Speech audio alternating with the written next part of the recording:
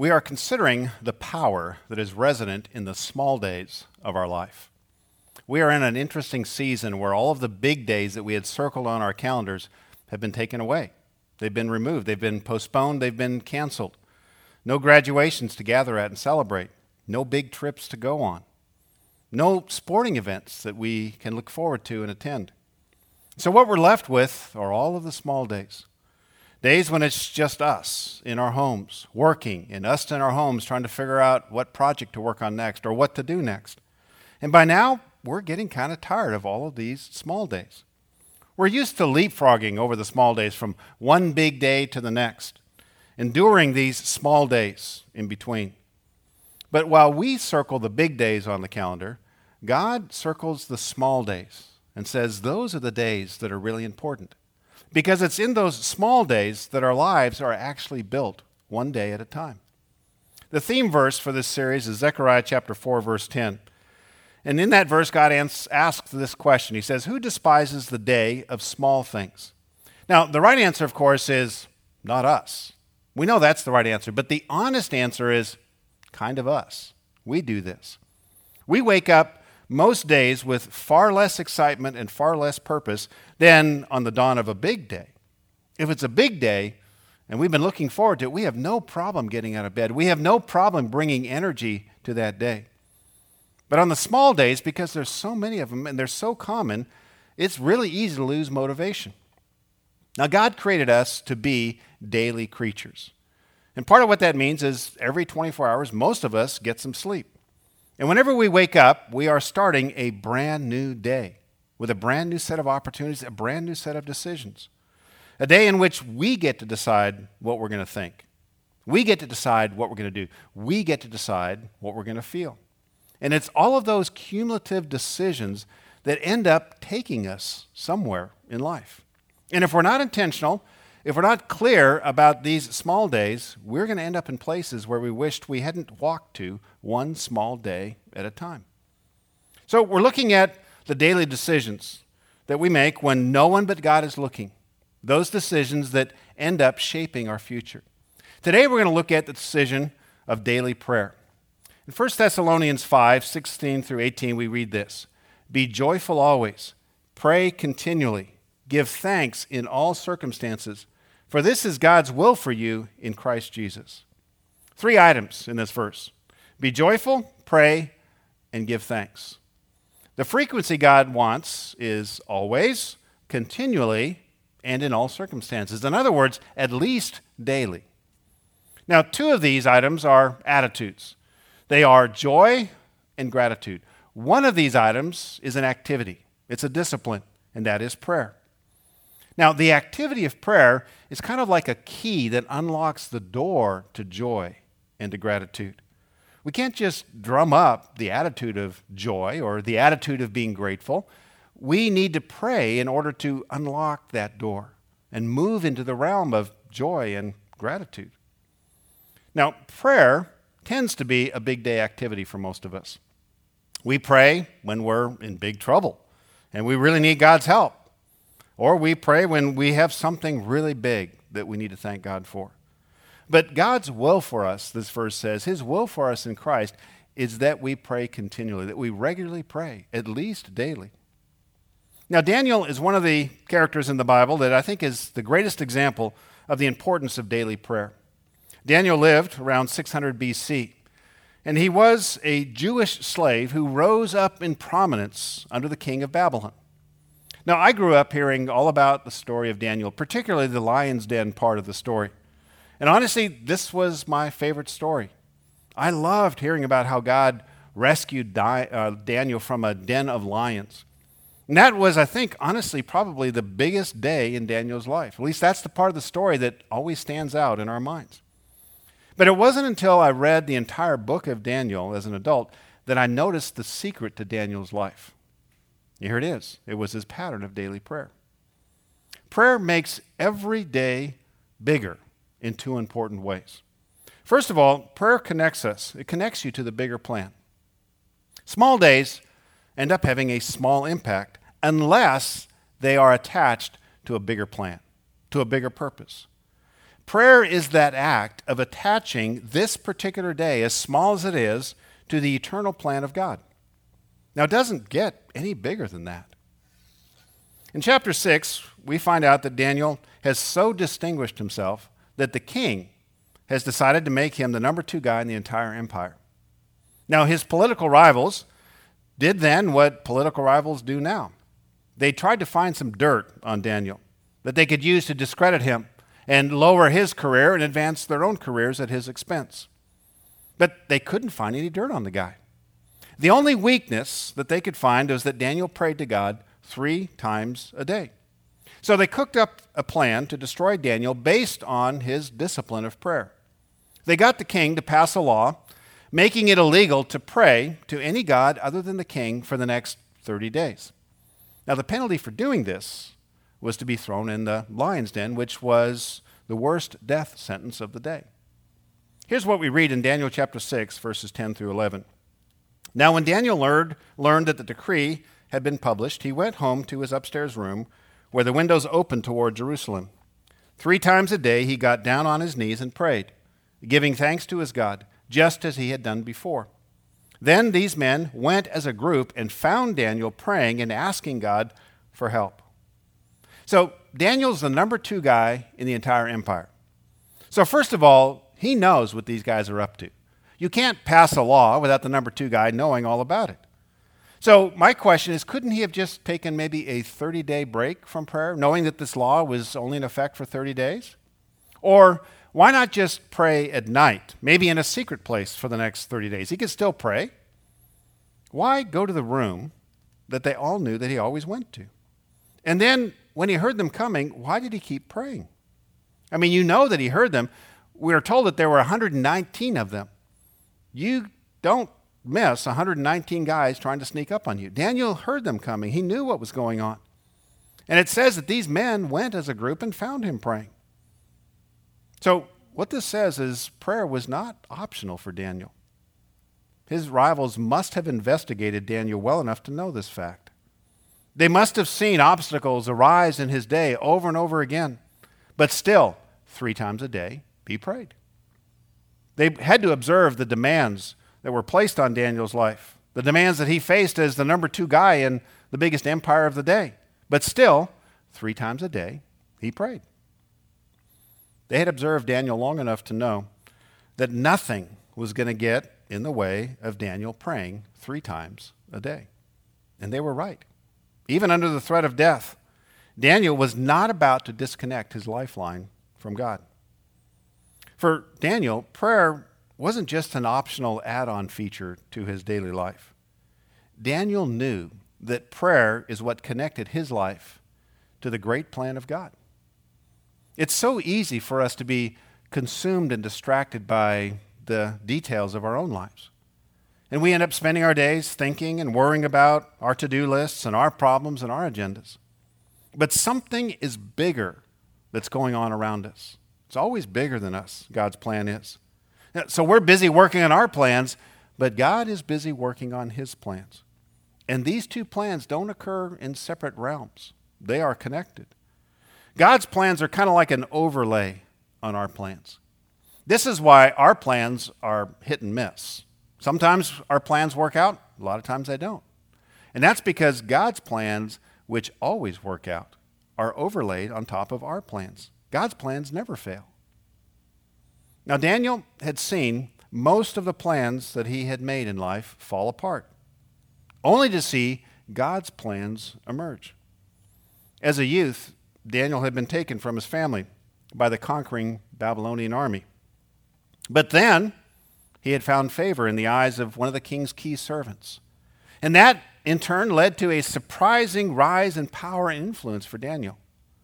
Now, that's not something that Daniel planned. He could never have planned that career path. I mean, who would plan a career path that involved a conquering army and captivity into slavery? That's not a plan. That's a disaster. Only God could pull off something like that. I believe this is why Daniel prayed 3 times a day, to remind himself that whatever he was currently planning, whatever he was currently facing, was subject to God's larger plan.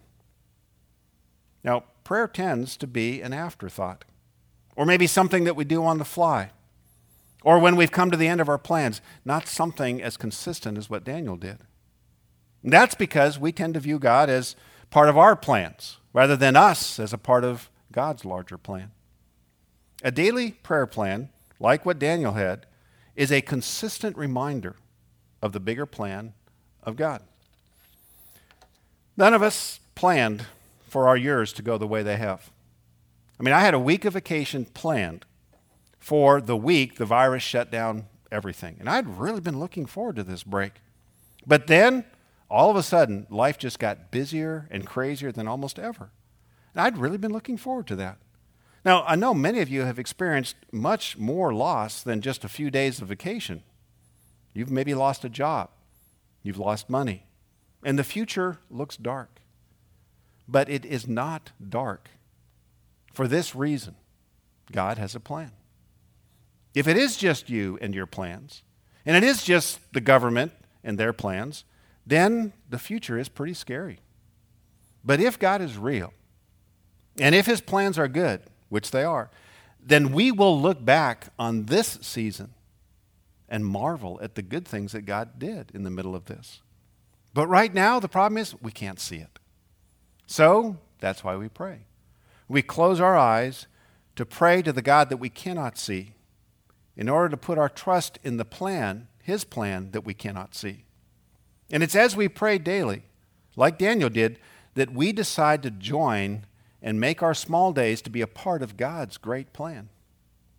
So the conspirators arrest Daniel. They catch him in the act of praying. And the king has no choice because he signed the law. He has no choice but to throw Daniel into the lion's den. And the king's words to Daniel just before he's lowered into the den are interesting. This is what the king says.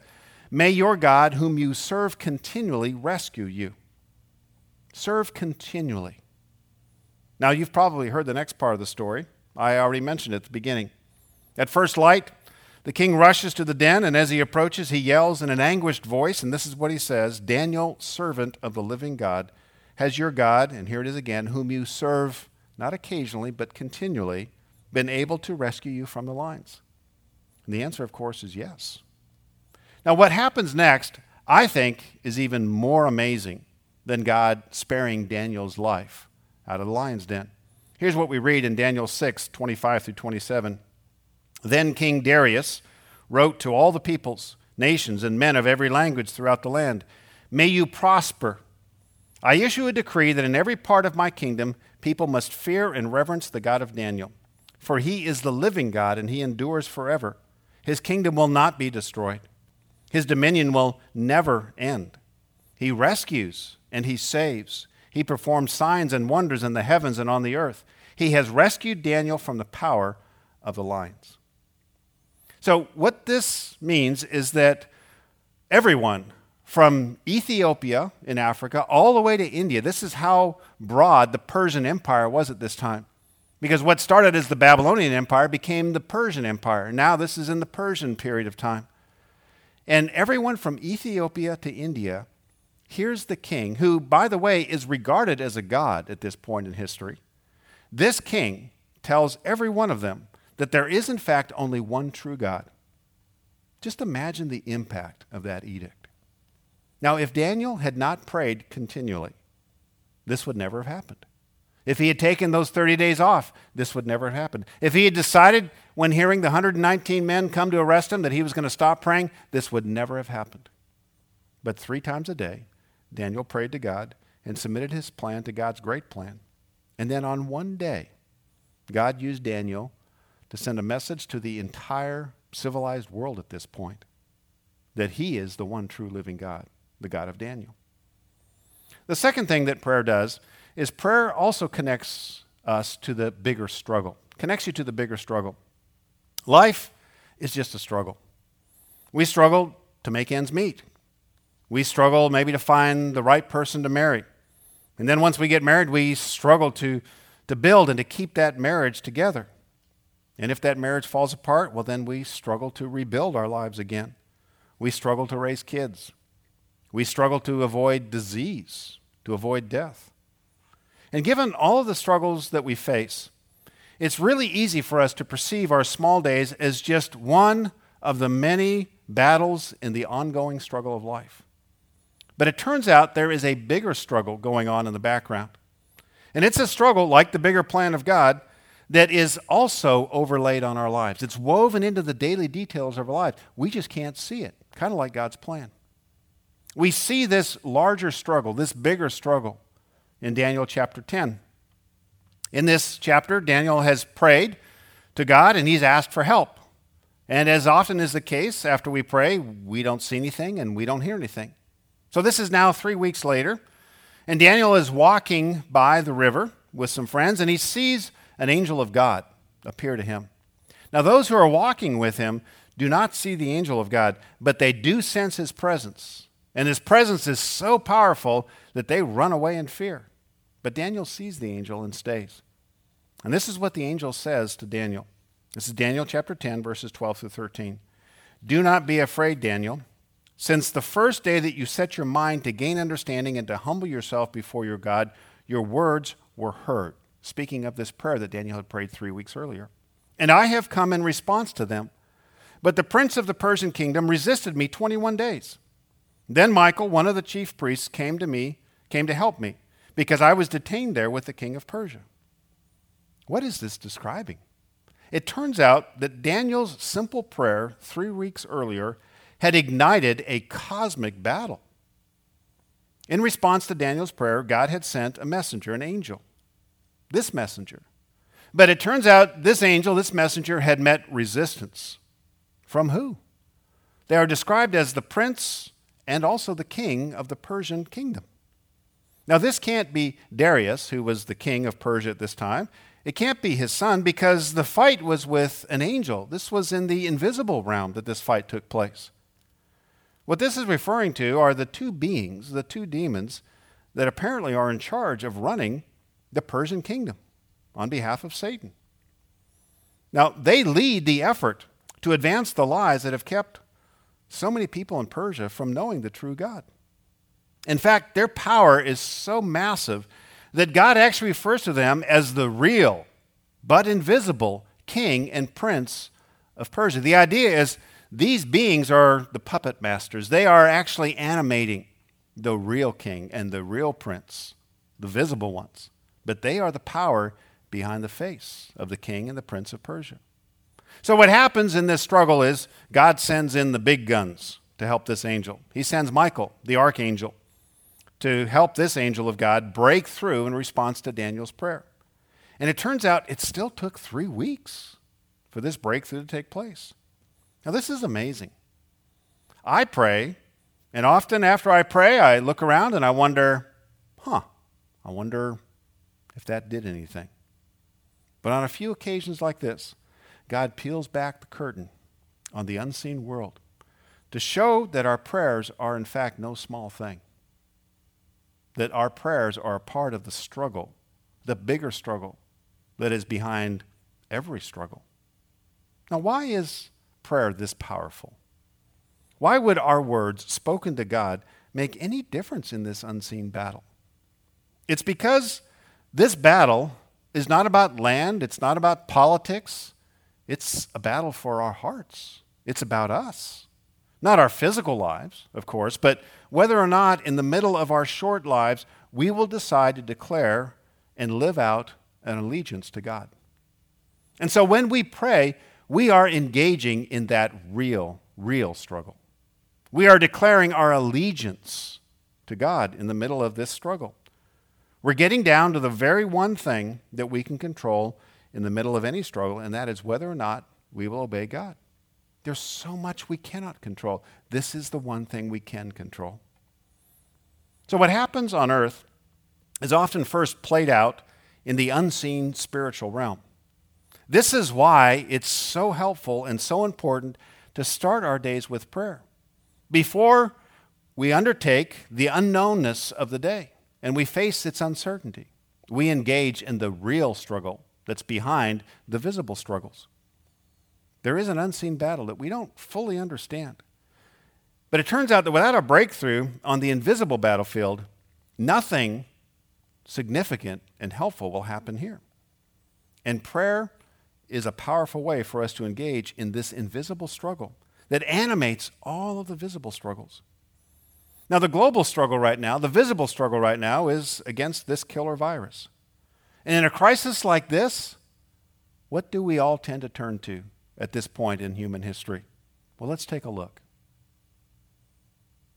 At a time when things are most uncertain, we turn to the most certain thing there is: science. Science can overcome diseases, create cures, and yes, beat pandemics. It has before. It will again. Because when it's faced with a new opponent, it doesn't back down. It revs up, asking questions till it finds what it's looking for. That's the power of science. So we're taking our science and unleashing it. Our research, experts, and resources, all in an effort to advance potential therapies and vaccines. Other companies and academic institutions are doing the same. The entire global scientific community is working together to beat this thing, and we're using science to help make it happen. Because when science wins, we all win.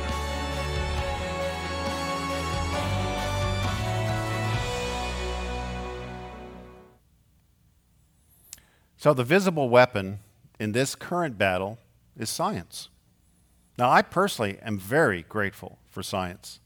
Science has been a tremendous blessing on humankind.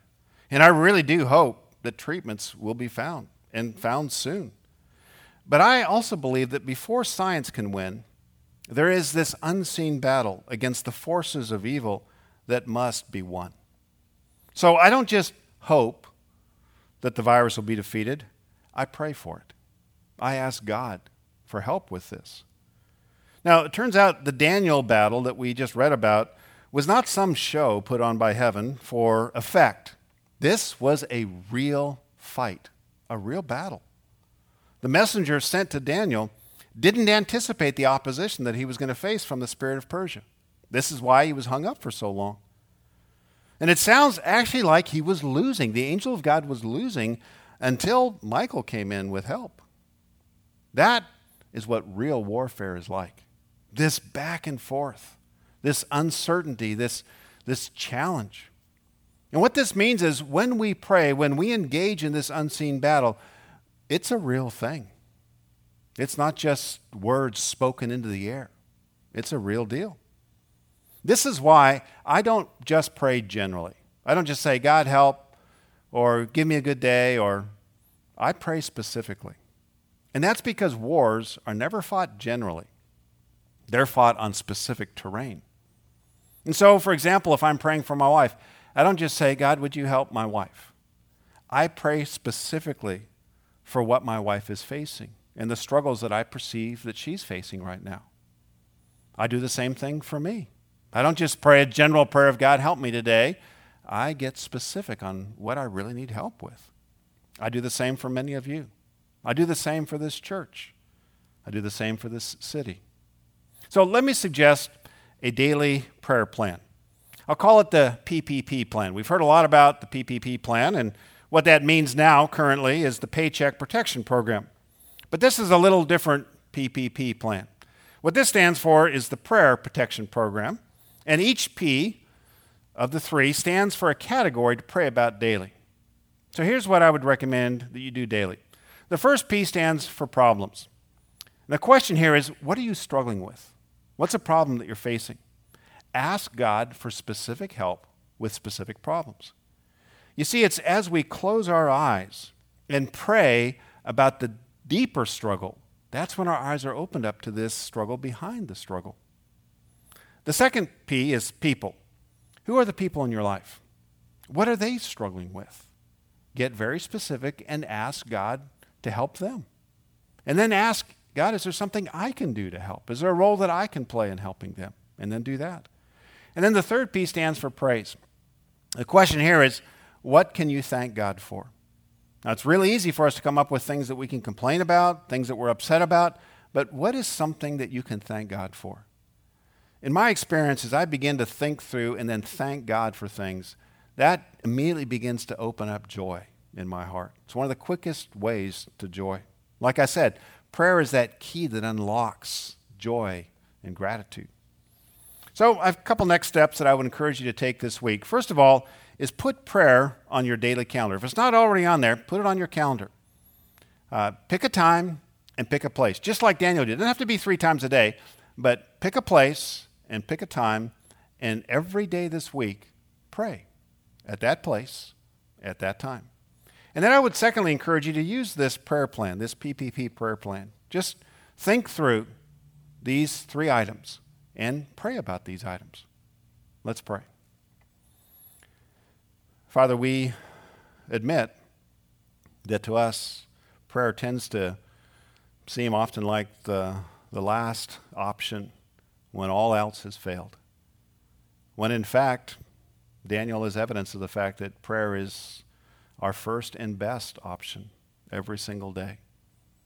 I pray that you would help us all grow in this practice of daily prayer, of bringing our plans before you and your plans, and submitting our plans to your plans. And then engaging in the battle that is beyond the struggles that we face, and entrusting you with this battle. Father, we pray for protection for our families, for ourselves, for this church, this community, and we pray protection for the people of this world from this virus. God, we pray that you would grant that this would turn quickly, sooner rather than later. We'll trust whatever your plan is, but we ask that you would act. And we pray this now in the name of Jesus Christ. Amen.